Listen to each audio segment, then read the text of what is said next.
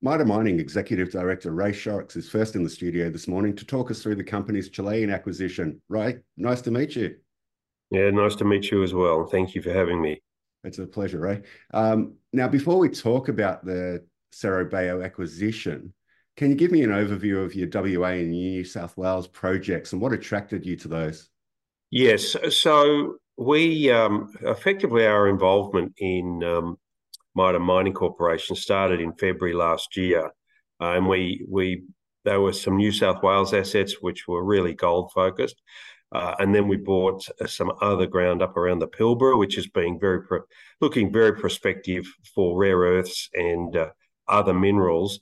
But now that we've got the Chilean project, even though they're very exciting assets in their own right, the focus for the company going forward will very much be their silver gold Cerro Bayo project in southern Chile. Okay, so you've got those four projects. You're now about to acquire the Cerro Bayo Silver Gold project. You're one step closer to that after shareholder approval. So what was it? If we can go a little bit more in depth about the project that caught your eye. Yeah, it's a really good question. So yes, we have shareholder approval from both sides, and actually today is completion day. So effectively, we have the keys to the project, if you will, which is very exciting. And we've been funding the project since December anyway, knowing full well that this project's fantastic. So what drew us to this particular project? It was this very high grade project that had over $150 million of existing infrastructure.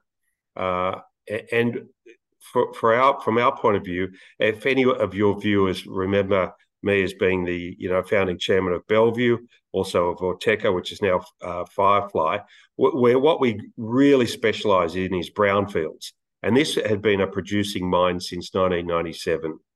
And so with some difficulties that the previous owners had, no fault of their own, but COVID and inflation and all those things, we had this spectacular opportunity to acquire what is considered to be, what I think will be 2024's best acquisition, $4.5 million for 25 million ounces of silver equivalent at over 200 grams per tonne and $150 million of working infrastructure. It's a pretty good deal. It sounds like a very good deal. Can you Yeah. talk us a little bit more through that infrastructure and how that will help with building this project out? Yeah, absolutely. So, I can take you through all that infrastructure. What's really important to understand is what we're about now is resource growth. We understand that this is a highly prospective area, and the previous generations of owners really didn't provide enough drill bit strength to see what this resource or ore body really was. And that's what we're doing right now. We're going to rapidly grow that resource. So you will see in the second quarter, probably early in the second quarter this year, a resource upgrade from that 25 million ounces we already have. So the infrastructure around that is a fully functioning plant. We have over 10 megawatts of power. We have 3 wind turbines producing 1.8 megawatts of power. We have plenty of water. We have 4 underground portals that we can utilise to do underground operations. We have fully functioning roads. Access to town is only 5 to 10 minutes by really sealed road. It is probably one of the best accessible and infrastructure sites I've seen in the mining world in the sense that we have catering for 150 workers, but the existing workforce, which is now down to less than 10, they all come from their homes 10 minutes away, probably faster than I can get into the city. Right. And I guess one of the highlights here also is it's the fact that it's going to be a low cost restart for the mine as well. Yeah, look, I don't, we've still got to do a lot of studies with respect to this to restart it. But what you do have is all this infrastructure that's ready to go. So should we decide to turn on that plant, we could do so tomorrow. But that, as I said to you before, isn't our aim. Our aim is to grow this company through the drill bit. And so what we will be commencing in the next 2 weeks, excitingly, well, let's call it by the end of the month, We will be embarking on 5,000-metre drill campaign all around the existing mine site, 100 metres from that plant. So, with some really great hits, we should be able to grow that resource rapidly and quite significantly.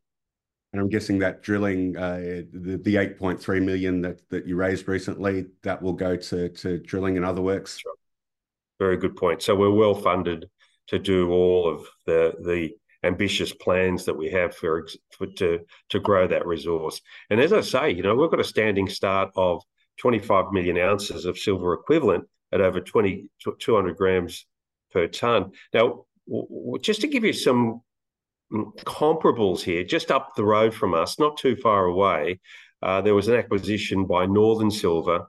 They bought 40 million ounces for $65 million Australian, which is about $1.60 per resource ounce. We bought this project for 16 cents per resource ounce. So you can see how poised for growth we are, and a re-rating for this company is just around the corner. This is one of the first interviews I've done since we've acquired it. And drilling is on track to begin this month, is that correct? Yes, we'd expect to start one rig at the end of this month, and then a second rig follow-up sometime thereafter in the second quarter. Now, Ray, you've touched on it as we've spoken through the acquisition here, but what are the investment drivers for the company? What should investors be looking in when they're sort of seeing what this company can bring? It's a really good question, right? And I'm sure your viewers have heard me say this before. This is a great asset, right? Absolutely. This is really a stunning asset with, so much potential for growth. You would hope that you could get to something like 100 million ounces of silver equivalent, right? That's a projection into the future. I don't know when that'll happen and if that'll happen. But what you're getting here is myself, Steve Parsons, Mike Naylor, and Tim Lannery, who all have done this before. Done it with Bellevue, done it with Firefly, and we're going to do it again. Don't forget, with Bellevue, we took it from, $5 million to, I think today it's 1.9 billion.